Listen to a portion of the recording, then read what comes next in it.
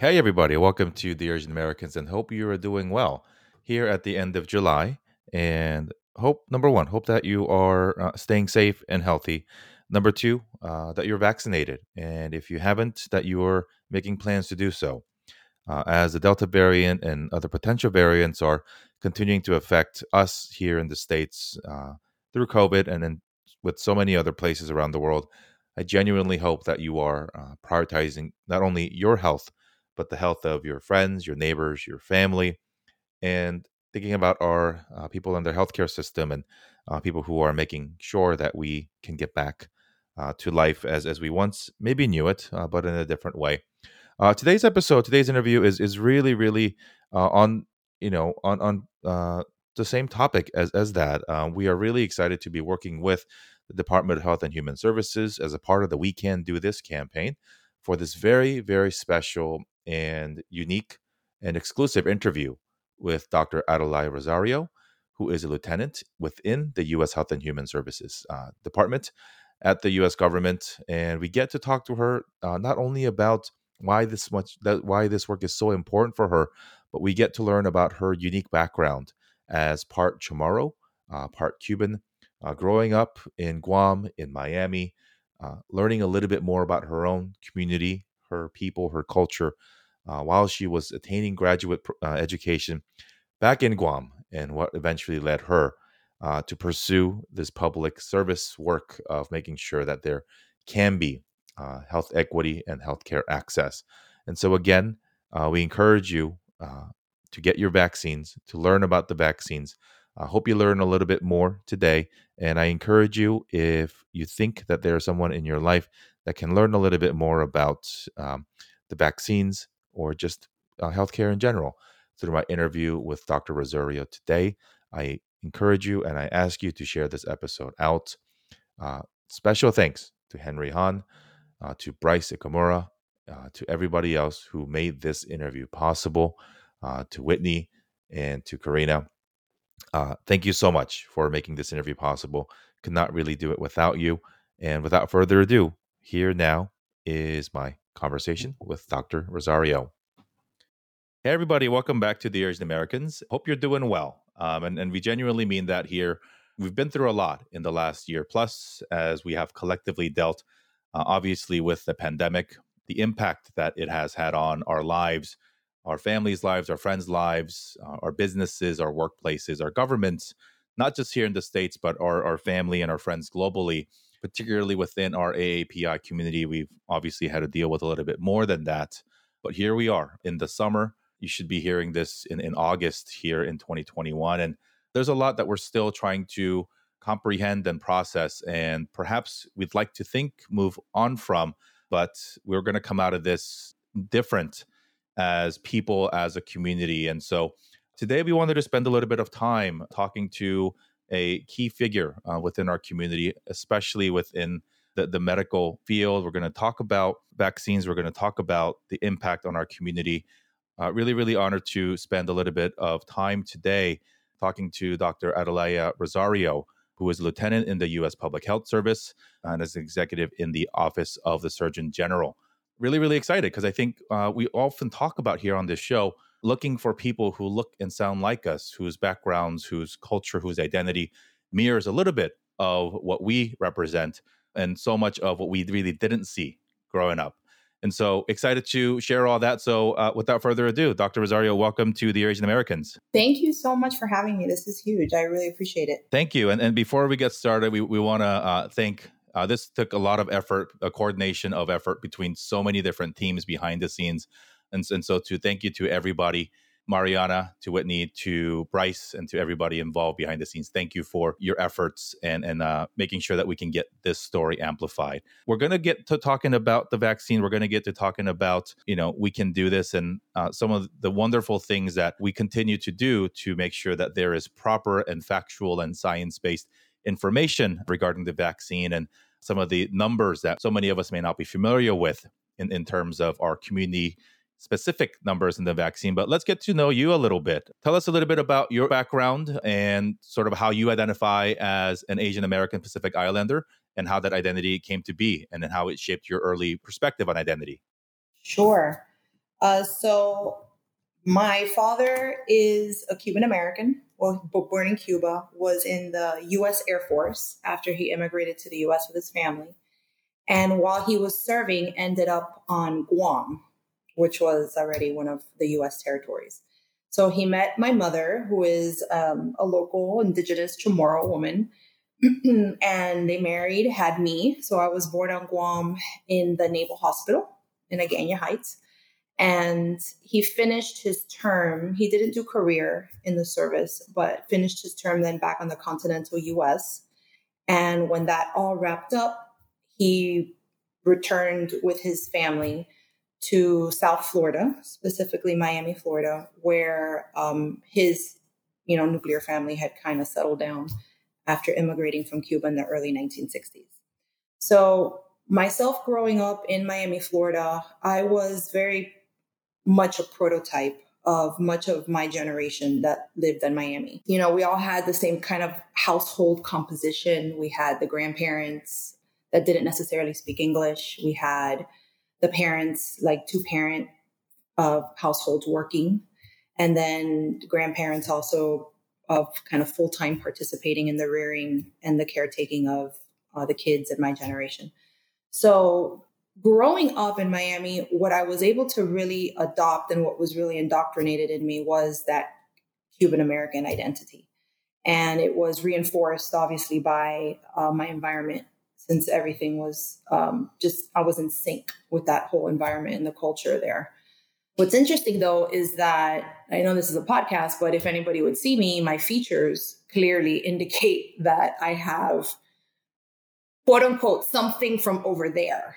So I would have a number of, family and friends, or then anybody that I would meet, through extended family or friends that would look at me, look at my mom, and they would write my mother off as Filipino, which she kind of just wasn't cool with because she wasn't Filipino. And then they'd look at me and put their finger in my face and ask me in Spanish, like, do you have something from over there? And I'd have to go through the whole spiel of, yes, my dad was in Guam and we're from Guam. So I have, the features very clearly, but I had a very kind of altogether Cuban American identity growing up. But because of that constant reminder that I look different, that's how by the time I got to like my young adult years, I had this very strong draw to all things Asian American, all things Hawaiian, because that's really as mainstream as you can get when it comes to Pacific Islander culture. So while I was wrapping up my undergrad degree in Miami in psychology, I was like, okay, what am I going to do with this? I don't know what I want to do with this, but I do know that I want to definitely explore this mythological land called Guam. And what was funny is that up until this point, my brothers and I would kind of joke about it that, oh yeah, one day we're going to go to Guam University. Lo and behold, there is a university on Guam known as the University of Guam. And so, just from one thing to the other, I actually have a minor in religious studies.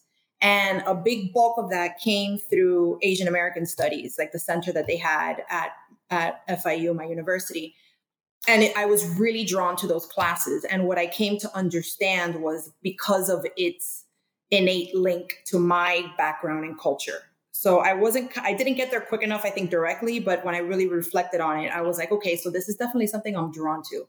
I was going to sign up for one of their study abroads. And then while I was doing the study abroad, I was like, well, since I'm on that side of the globe, literally the other side of the globe, I might as well just, hop over and check out Guam. Ended up, the momentum that trajectory took ended up eliminating the study abroad in Asia and just took me to Guam. So that's when I kind of fell in sync with what was really authentically going on with me and what I was being drawn to. So as I was wrapping up that psych degree and, all that undergrad, all those work is when I made a decision to go visit Guam. And then I thought to myself, well, while I'm over there, let me just talk to somebody at this, University of Guam that we used to joke about and just ask questions. Just ask questions about the history. I knew nothing. And something else that actually stimulated the interest was that my mom turned 50 around the same year. And we threw her a, Polynesian themed party because that's all you can find online, right? It's like distinctly Hawaiian and Polynesian. And then I started doing some research online and finding some Chamorro things and, Chamorro facts. And so we put that kind of around the party, and, I had everybody make sure they came theme dressed, and that it was just definitely some kind of a current and a momentum that was starting to build that year and pretty much took over.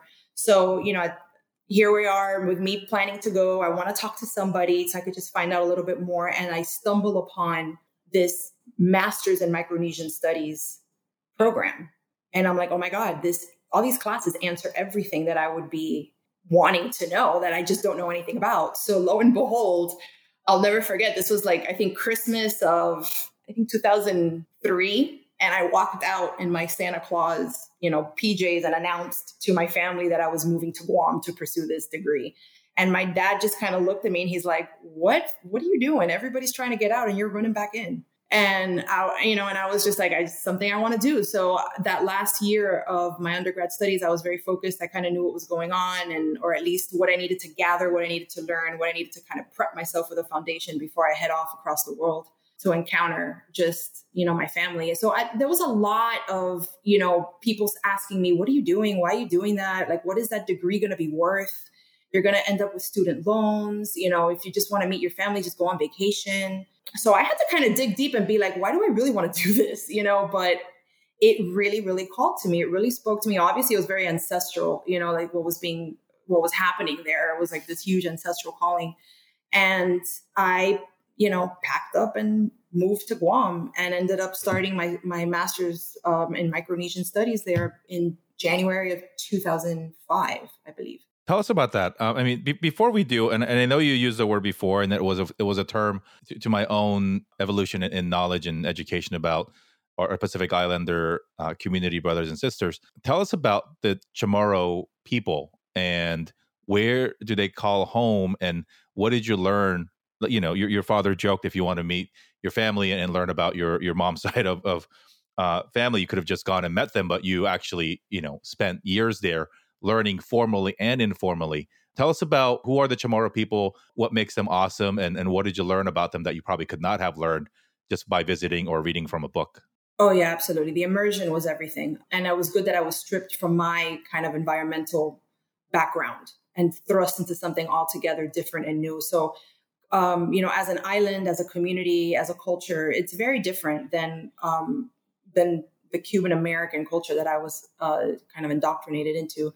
But they are, the Chamorro people are the indigenous people of the Northern Mariana Islands, all of which are territories. So we have Guam as one territory, and the Commonwealth of the Northern Mariana Islands, which make up, which Saipan, Rota, and Tinian comprise. And, we were a Spaniard investment for 500 years while they were investing in New Spain, which was Mexico and the Philippines. So Guam was a galleon stopover. So we had Spanish influence in that whole region for 500 plus years. And then it wasn't until the Spanish-American War in 1898 that the Americans then planted the flag there, and it was under the jurisdiction of the U.S. Navy. And then, of course, World War II rolls through in that region, and the Japanese had occupation of Guam and that region for a few years. And then the Americans kind of won it back in tandem with the Pearl Harbor date. So, there is a history of colonization, and you kind of witness it in the collective mentality and the collective identity.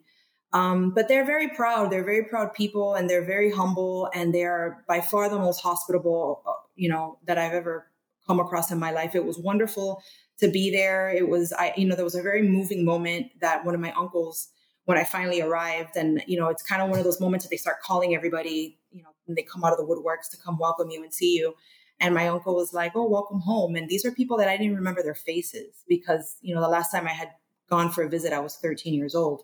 So there was just so much warmth, so much, inclusion, which is really the only way I was really able to kind of gauge and understand that culture, because I was a little departed from like those values based on how I was raised.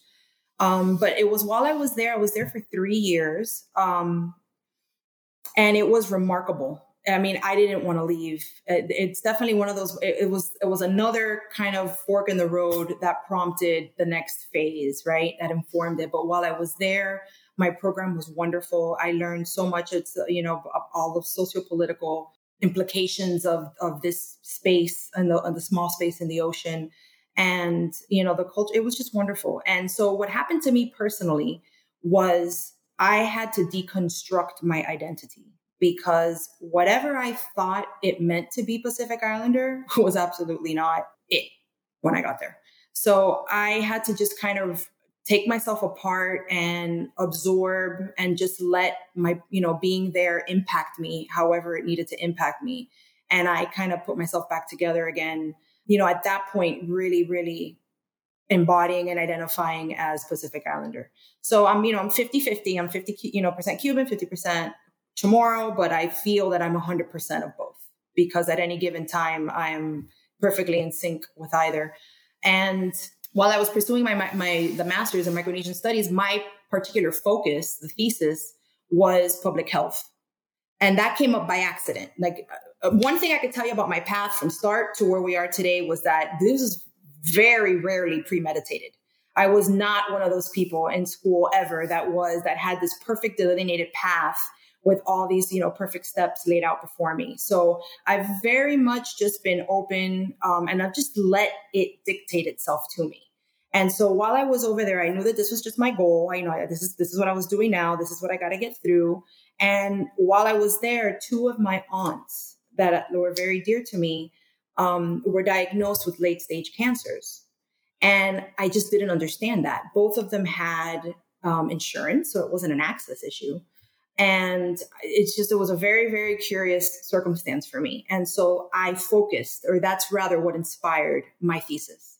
So my thesis looked at a Chamorro cultural value called Mamalau, which is kind of like this sense of shame and modesty, and how that impacted, if it did impact, Chamorro women's pursuit of gynecological screening and cancer prevention screening, which is your good old pap smear. And so it was unbelievably insightful and enlightening. And it was just a small qualitative study just to get through my thesis. But that is where I think what kind of just laid a strong foundation for ultimately where I ended up in this space firmly of public health and very culture focused. And so with that, I just remember being there, and it's just such a strained system. Like, the resources are so limited for all the ways that we can complain about all the government entities here, all the hospital entities here, and all the ways that everything could be better and better resourced. I mean, this is something altogether like on a different zip code. It was just really, really strained. And so I just remember thinking to myself, God, I really want to get to a place in life where I could help, where when I help, I'm helping like the whole island. I don't know. I mean, that was like as far-fetched of like a goal that I could have ever created for myself. And it was one of those things that, like, I'm not even going to think about how that could ever come to pass, because that's just so far beyond my sphere of understanding. But that was where my heart was. And that's where, I guess, the intention that I put out into the universe, because this was already me being in a master's program. And then my brothers obviously following suit and pursuing their own was the furthest that my generation had gone so far. I only had one other person in the family growing up in Miami who had pursued a terminal degree. So role models were very few, and examples of career options were very few. So this was already like, I was pushing the limits already here. And I was very fortunate that my family was very supportive, because, my grandfather was still alive, and he's like old school Cuban, which was, kind of different gender roles and household compositions and roles that were applicable to him in his life. And he was one of my biggest cheerleaders. And that was really amazing to see him adapt in that way, and just be sure that my generation, me and my brothers, were getting what we needed to like make it and do well in our lifetime, which was different than his circumstance. So once I was, working that thesis, and I ended up, I hit 3 years in Guam, I was like, okay, so now I got to kind of figure out what else I'm going to do. And then I just kind of came to the reality for me was that I had this desire to push. I didn't know exactly where to push to or what to push towards. But I felt that the circumstance on that island, which is only 30 miles long, was a little limiting for myself professionally. So I just returned. I was like, let me just go back to home base. I'll wrap up. I'll just make sure I finish this thesis because that's like imperative. And I, of course, struggled. Like it took me about a year, to kind of get my head back in the game and just finish the writing, because that write up is always like the most challenging. And so when I was back in Florida, finishing up this degree, technically, totally changed as a person at this point, right? Like my growth was the most probably I had ever evolved as a human being in those 3 short years. But this is when, just it was just interesting. I didn't pursue anything. It just kind of found its way to me, which was connecting with old networks from folks that I had worked with prior to leaving Guam. And then one thing led to the other. And I found my way back to FIU, which is the university I had received my undergrad from, and worked on a research team there just as staff. And then, they invited me to apply for this PhD in social welfare because they, the senior faculty that they had there kind of saw me wrap up this task of this thesis from 9,000 miles away from where I did these studies. And that's a challenge because once you're removed from the environment, the motivation kind of gets a little sketchy.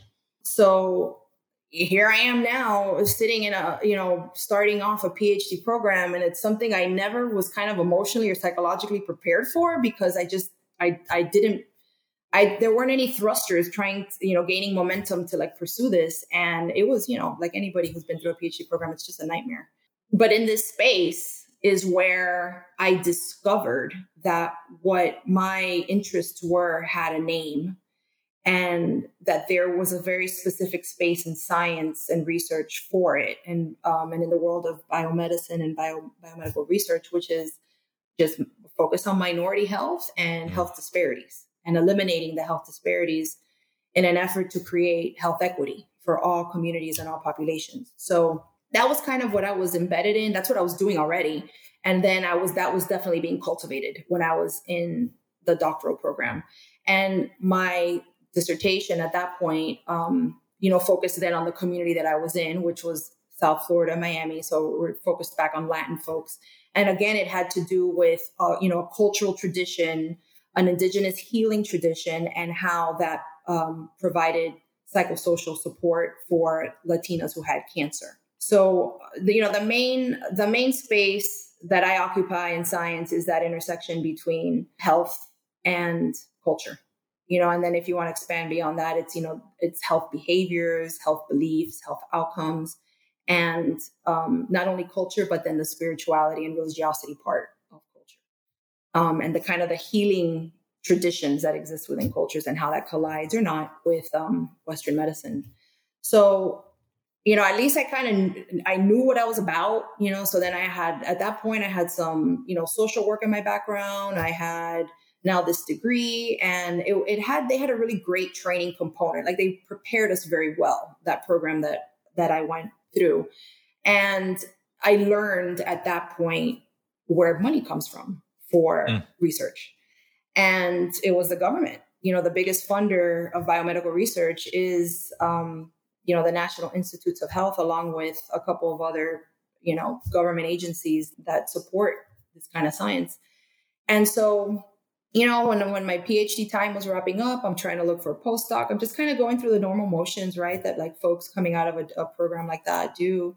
I wasn't sold on being an academic. Like that's what they groom you for. And I was like, I don't know about that because I want to be on the ground with the community, right? Like that's all the parts of that I've loved about all the different things that I had done at that point.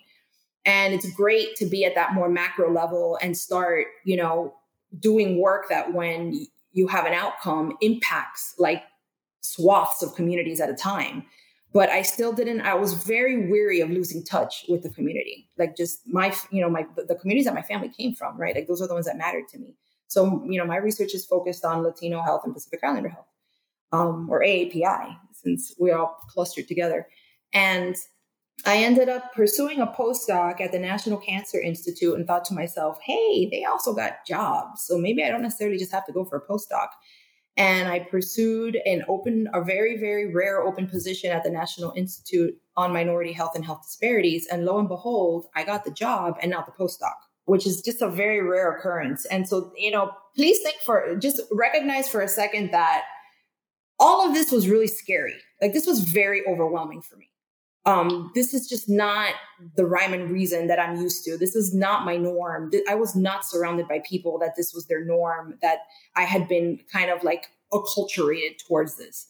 So this was very foreign. But you talked about that, right? The lack of role models, you being one of the first on both sides of your family, blazing your own trail. And in hindsight, as we tell this story now, Dr. Rosario, there's degree after degree, enlightenment moment, right? Like, you knew from having these experiences what you wanted to do, but how did you find support during that time? And what is the message to younger girls who are now coming after you, who look like you, right? Who are of Chamorro descent, who are of Cuban descent, who look up to you to now say, hey, she did it, so maybe I can do it too. Like, how did you find support? Were there other people, either people who look like you or otherwise, that sort of pulled you aside and gave you the secret code or opened doors for you? Well, there was a lot of relatability with other folks in the PhD program, at least from kind of like the shared Latin culture. There was a few of us there, but no, in regards to like support coming from the PI side, that was non-existent, because my own family in Guam, when I was graduating with my master's, had no idea what the heck I was graduating with. They just knew that I went to college, and I kept going to college, and there was more college.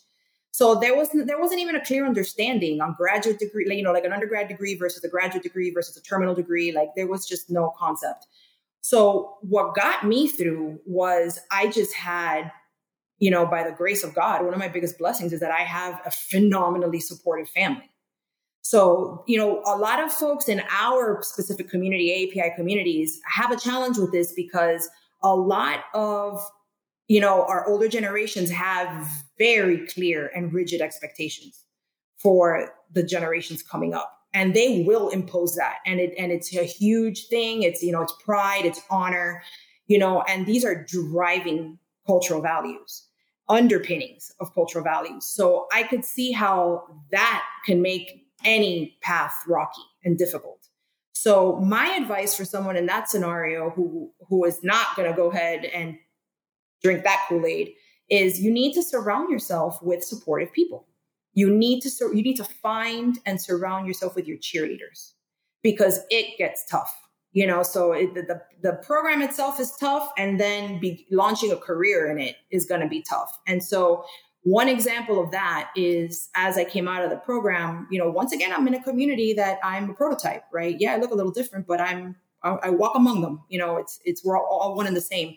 When I finally, pack up and make it up to the DC area and find myself in the federal workforce at an institute dedicated to minority health and health disparities, it got very monochromatic very quickly, getting to that level. And yeah. I think that's when it was like a kick in the stomach.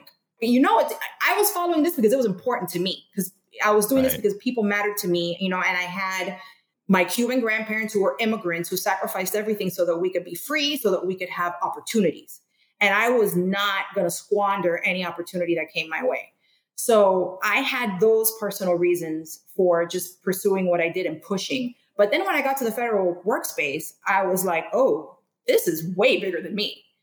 Way bigger than me. So then that completely took on a life of its own. And I just leaned into becoming a champion for like all things diversity related, all things like diversifying the workforce at the federal level, all things diversifying the biomedical workforce. And so that started happening there. So I'm there doing my little science job, I manage grants and I'm doing what I got hired to do. And then I organically get drawn to all these efforts, activities, committees, actions, programs, that have to do with this diversification and cultivating, those up and coming, from those in school, high school, college, whatever, because the resources aren't there. The role models aren't there. The networking isn't necessarily there and built in. It's a very structural circumstance as well. So I was very, very committed, and I continue to be very committed to that effort. And so once I was at, NIH, I noticed these people in uniform. And I'm like, oh, Mm. what's this? The Navy's walking around here? And, no, it wasn't the Navy. So I came to learn, through colleagues that were in uniform as well, that they were part of the U.S. Public Health Service, and they were officers in this commission corps. And when I found out more about it, it's, they hold your day job is a 9 to 5 at the federal Department of Health and Human Service level, where yes, you have a decision that can impact millions of dollars, taxpayer dollars at that. You have a decision that is like a huge paint brushstroke that affects, not just a community, but like the country. So you have this very 30,000 up in the air, 30,000 feet up in the air kind of position where you have these enormously macro impactful job duties that you have to kind of just become comfortable with. And then when I learned about the Commission Corps and I learned about, many of the projects, the programs, these deployments that they participate in, you're back on the ground, like with the community, helping people directly. So that was extraordinarily appealing to me and very meaningful. And so I undertook, that application process and pursued it once I was already kind of settled into NIH. And, it's competitive, and they really do go after the most, accomplished and medical and health professionals that can impact, because we are relied upon, to come into kind of tight spots and do heavy lifting when it comes to matters of public health. So the application process was nearly 2 years for me. And I commissioned in 2018, and I remained at NIH for that year. And then I went ahead and migrated over to the Commission Corps, headquarters, which is kind of the administrative hub of the service. So, because I felt that I really needed to cultivate the identity of a Commission Corps officer. I had the whole science thing down at that point. Hearing your story, though, I mean, I could not think of a better person on your background of who you were born as, which obviously you had a little control over, but the impact and the influence you had being born and sort of, pre-DC, splitting your time between Guam and Miami, which geographically also diverse, but also culturally so rich. And in particular, when we talk about Asian American Pacific Islander community, and we probably don't have time to debate why we get lumped into 1 month or given one checkbox. I learned a lot myself. We did a previous campaign with the wonderful friends who run Census, and even the census has a specific person, a separate department that tracks NHPI, Native Hawaiian Pacific Islanders separately, even though mainstream media, even if they care to go that far, sort of puts all of us, west of California into one bucket, right?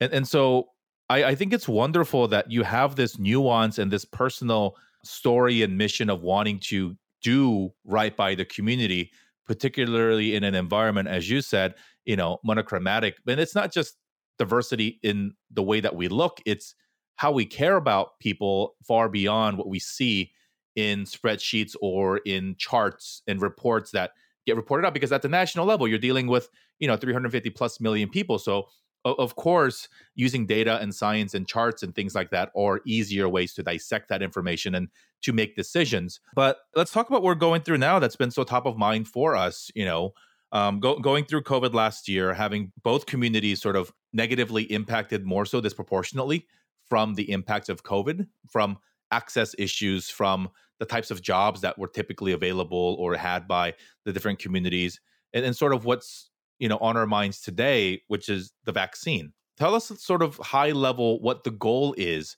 from where you sit of educating and alerting the public broadly first, and then to our AAPI community on the importance of the vaccine. What do you see from where you sit? Well, from what from our point of view, the most important part is to make sure that folks have the most up-to-date and scientifically backed information, because this, like anything else, because this is not unique in the sense that something new introduces itself. And then, here come all the concerns and the myths and, all the kind of background chatter.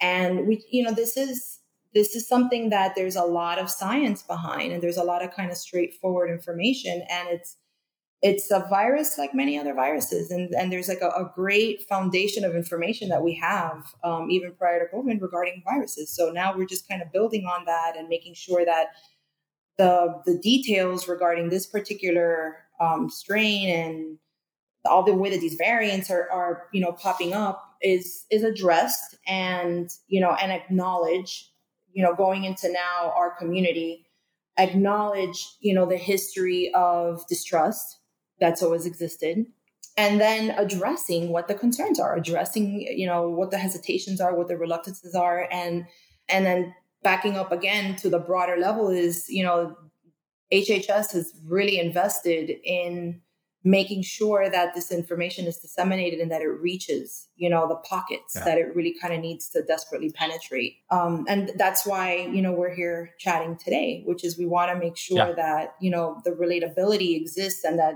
every community knows that that every community is on HHS's radar. No one has escaped their care or concern at this point. Talk to us about the immense challenge of that, right? Because we're dealing with a population in America that's 350 million plus. Within that, there are racial groups broken down into by different ethnicities, language challenges, history as it relates, like you said, some of the things that cause certain communities to have distrust, either medically or from some of the programmatic things that have occurred in the past. How do you tackle that specifically to the Asian American community, where perhaps a little bit different and unique from perhaps the Hispanic and Latinx community? We don't even have a singular language that most of us speak. There are dozens of different languages, dozens of different unique circumstances ethnically and community speaking. Like, how do you see that challenge into even bundling one AAPI mission or campaign to make sure that we can get this out? Right. That's an excellent point. And what I can absolutely validate is the HHS effort behind tackling as many of these specific languages as possible and communities, because you're right with the Latin community, and I'm involved in COVID efforts there as well. It's, I do one commercial in Spanish and that's going to go everywhere. But with our community, it has to come out in waves, so it was definitely like, all right, let's get everything, on a list. And what do we know are those kind of like biggest communities that we really need to tackle and go after first. And there was a swath of, campaigning that already has taken place that was created in multiple languages, and that's already been pushed out. And they were already moving into like another phase of tackling a whole other cluster of subgroups and then communicating it in their kind of native languages as well. So, I mean, the efforts are there. And one key issue here that actually tremendously contributes to the success is the collaboration. So we're collaborating not just at the federal level, but obviously with communities at more local state levels.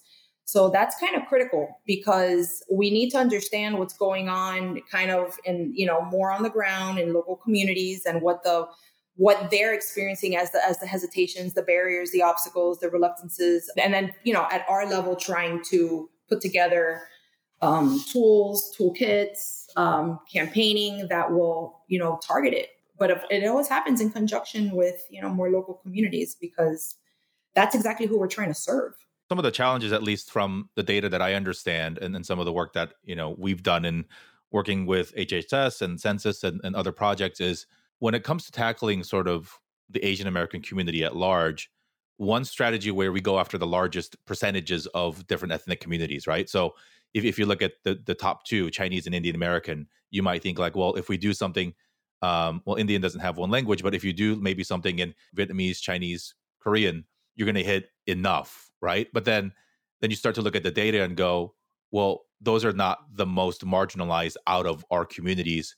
Those people actually have more access to information, access to healthcare, skew more positively in income and education. And so when we look at some of the sub-Asian groups that are within our community that are more marginalized, right, particularly from the Southeast and particularly from the Pacific Islands, there is sort of a density question of, is that big enough of a group to put as much resources as to, say, all Filipino people, right? And so I agree with you, and I hear some of the frustrations that I've personally seen too of, we're not going to get exhaustive in this effort, right? But we have to try to get as much information out there.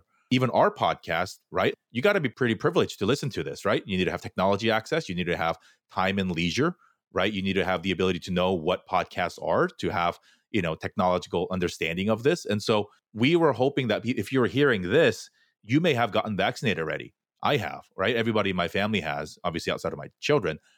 But we're hoping that you then carry the urgency of the message to the members of your families, to your friends, and to other people that who still might be a little bit hesitant, right? Because there is sort of, and I totally get it, doing what we do, we're not trying to preach to the choir. We're trying to create evangelists of the people who are listening to then take the message out to people, because as it even stands today, and I don't know when people are going to be listening to this exactly, but we're sitting here smack in the middle of July, and we are, let's see here, the numbers that you provided were not even half, right?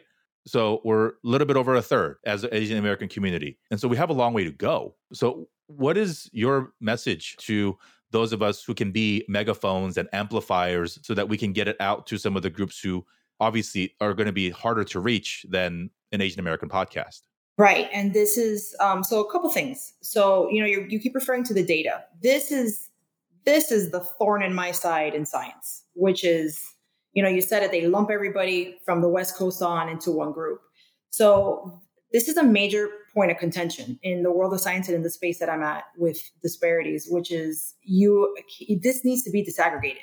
So we could understand what's going on in the individual groups, or at least what are the bigger impacts, right? Like you said, I understand it can't necessarily be everything, right? But we need to take steps in that direction. And I do know, and I could validate as well, that the director of the National Institute of Minority Health and Health Disparities has already made this argument. But again, to your point, it's the Census Bureau that kind of makes these determinations. So the evidence and the argument and, needs to continue to kind of make its way towards them so that we can see some progress in this area. So having said that we already know that we have an issue with disentangling what's going on with who within our subgroups, we just continue to have to get the message out. So I spoke to somebody in preparation for this podcast. When I was out on the West Coast last week, I had a conversation with a professor out in the universities there that deals with, I think specifically American Samoans that are out on the West Coast. So it was just questions like that, like, what are you hearing? What are you experiencing? What are they saying? What's going on about the vaccine? And it's, I just want to wait and see what happens, and then I'll get it. So they're waiting for everybody to either live or drop dead to get this vaccine. But then, sometimes in many circumstances, the sad reality is that it's 2 minutes too late. So yes. That's what this vaccine, that's what all of these campaign efforts, that's what trying to penetrate our community is trying to avoid, which is you don't know how your body is going to react if you come across the virus. And the protections are drastically, monumentally better for everybody to outlive this with the vaccine. And in our specific community, COVID has had a very, very detrimental impact in that in our, our numbers are small, comparable to whites and everybody else, but we have more people hospitalized and we have more people who actually pass away. So being a megaphone is to continue to get the message out as far and wide as possible, because as you mentioned, people talk to each other. So we're counting on the the organic way that our community communicates, which is through the community, family and friends. So when the megaphones, when the message comes out through all these outlets, it's the rippling out through those smaller avenues and those smaller networks that we can finally penetrate those smaller pockets, because our people talk. All the minority communities are like living, breathing grapevines in that regard. So it's imperative that we that the message is spread as far and wide as possible so that the ripple out effect can be that much more impactful. Yeah. One of the challenges, I think you talk about the grapevine, sort of the epicenter of misinformation, however, is in these chats and online forums that it's really hard to fact check sometimes, right? I think many of us immigrant kids can remember a point where our parents, I'll pick up my mom. She goes, "Oh, did you know XYZ?" And I'm like, "Where the hell did you hear that?" And you can't trace it back to a reputable source, right? It was either something in the Korean newspaper or somebody at church said, and you're like, "Wait a minute, that's so wrong." I remember not just from my own family, but other people when COVID first came out, there were a lot of hokey stuff, right? Like gargle hot water and it will, kill the virus in your throat. Like all these silly things that may seem harmless, but actually is potentially harmful, especially when you're not taking action for something scientifically proven to be preventative and can help not just you, but other people, because you slow down the transmission of the virus, particularly as a vaccine. So, one thing that I will personally add on to what Dr. Rosario said to our friends listening is call out that stuff when you see it, whether it is, it's not as innocent. And I will share with you, the last 18 months for me has been an intensely introspective time deciding who I want in my life, because there's a line to be drawn of people who do not take my life seriously, who do not care to take easy, simple precautions to keep my father's life. And he has, health issues, right? Or to be disrespectful to people like you and to people in my family who work within the healthcare system who are actually putting their lives at risk and putting everything else above so that we can keep everybody alive. And so, that part, I think, the data is clear, and I hear you too, this whole wait and see. But you know what's happening in LA where I am? It's gotten so bad from these wait and see people that we've had 1,000 cases a day all week, and masks are going to be mandated again indoors starting tomorrow. But it's the same crowd. Like it's just, this cycle of, I don't get it. The people who want to be free are the ones that are actually keeping us from being free. And it's over and over again. And so vaccines are there. They are free. They are available. There are so many places you can go to vaccines.gov and learn all about it from a science perspective. You can call your county, state, city entities that offer the vaccine. Just about every retail pharmacy chain in the country is offering vaccines for free. Many of them walk in. And so if you haven't and you're listening to us, I beg you to please go get it. I have had friends this week that I've learned about that caught COVID even after they were vaccinated. And thankfully they were vaccinated, so their impact hopefully is less. But you hear of stories of people passing away even being vaccinated. So it is still scary. And I know summer's here and people want to go out and do socialization stuff. But there's a reason why we're spending time talking to you about this, even though COVID, quote unquote, has passed for so many.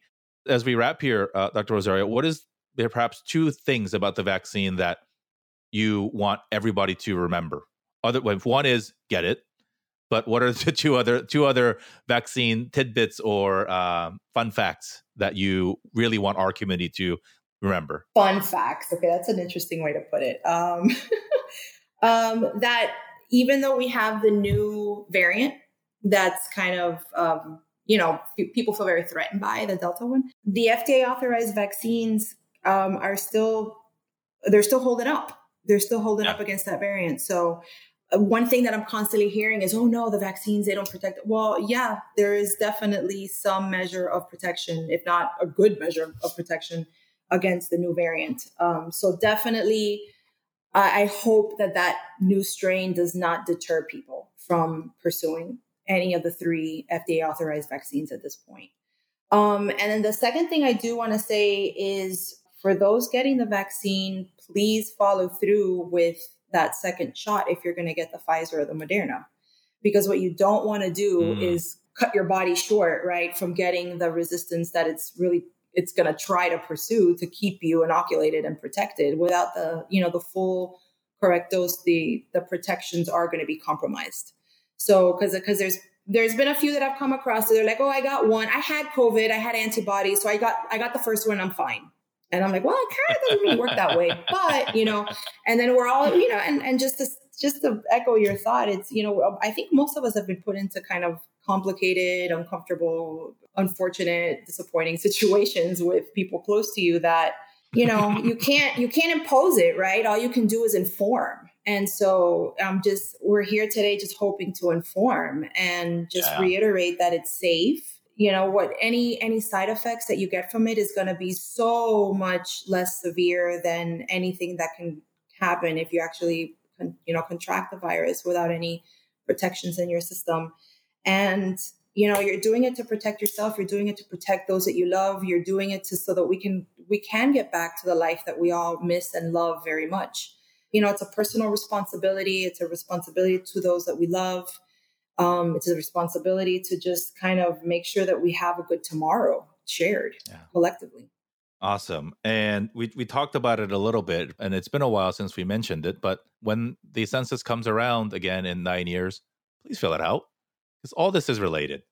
How we get funded, how we get attention, how even, it all comes down to our civic duty of voting and filling out the census that starts with drawing up congressional districts of resources of funding. And so I know we've talked a lot about in our community about representation and not being heard and being frustrated, and this is our time. But you can't do that without participating in the process that actually, just like Dr. Rosario figured out, she saw crystal clear where does the money trail end or start to get funding to make critical impact in our community. And it is at the federal government level. Whether you love it or not, whether you agree or disagree with how it is or how it started, we have to play within the rules that are given to us to create the impact that we want to. And then, and if and only then, when we have influence and do whatever to change the system. But for now, we have to play in that. So I know you're not going to remember this in 9 years, folks. But if and when we do the census thing again, please fill it out so that our grandkids don't have to have this conversation in 30 years. Absolutely. And that's going to contribute to eliminating these inequities, like having those numbers count, so we definitely want to do that. And just before you close off, I just do want to share a couple bits of information for your audience. Yes. So, HHS has worked really hard to eliminate these inequities and these barriers. So we want to go ahead and share that folks can go to vaccines.gov and get information about vaccines there. They could also text their zip code to 438829. That's another resource that they could utilize. And they could always call 1-800-232-0233. And these are all ways that they can get linked up and get information and get themselves some appointments for themselves or for their loved ones to receive the vaccine. And we know you're not good at remembering numbers listening to a podcast. So those are going to be in the show notes and on our Instagram and wherever you are learning about this show. We end the show here, Dr. Rosario, to wrap everything up in the form of a letter. The name of the show is Dear Asian Americans, and it is really a letter of love and of support and of inspiration to the people that are listening. Not just about the vaccines, obviously, that is a very important reason why we're talking, but in hindsight of all the lessons that you've learned and the experiences that you've had, share with us and the audience something that you want to share. Maybe it's a younger version of you. Maybe it's somebody who is of Chamorro descent looking up at you as somebody to achieve and to dream after. And so I'll start the letter. And if you could help me finish out the show by completing the letter, Dear Asian Americans. Dear Asian Americans, don't be afraid to follow your heart and break the mold. And don't be afraid to stand collectively, because there's so much more similar that we share than different. And that goes for our community and our neighbor minority communities. Don't be afraid. There's a lot of people who have paved the way, knowingly or unknowingly, for us to do what we do. And I think sometimes we forget the amount of impact that we can have, especially when you do something like you are, in a position of extreme visibility and extreme influence. Something that you may not even think will impact somebody does and has and continue to. So I echo your sentiments. I am so grateful to you for making time amidst your busy schedule and what continues to be a very challenging time for us as a country and particularly as a community. Again, to Mariana and to Bryce, and I forgot him earlier, Henry, I'm sorry, to our friend Henry, who was so critical in coordinating and making sure that we could make this happen. Thank you for continuing the work of amplifying our community and to make sure that we're getting this message out. So all the ways that you can get in touch with the team and learn more about the vaccines will be in the show notes. Dr. Rosario, thank you so much, primarily for what you do and what you stand for, and from a personal standpoint, for making time for us to share this conversation today. Thank you so much for having us, Gary. Thanks again so much for tuning in. Again, go to vaccines.gov. Very simple, easy. Very simple and easy website to remember, vaccines.gov. Learn more about vaccine information, where you can get it. Now, many counties and many municipalities are offering vaccine to your home. And so please get vaccinated. The numbers that we are seeing, and I am recording this just a couple of days before, over the weekend on July 25th. And the numbers that we're seeing are extremely concerning. So please get vaccinated. Let Dr. Rosario's story and her research and her work be an inspiration to you. And again, please share this out with anybody in your life that you think could benefit from hearing this story.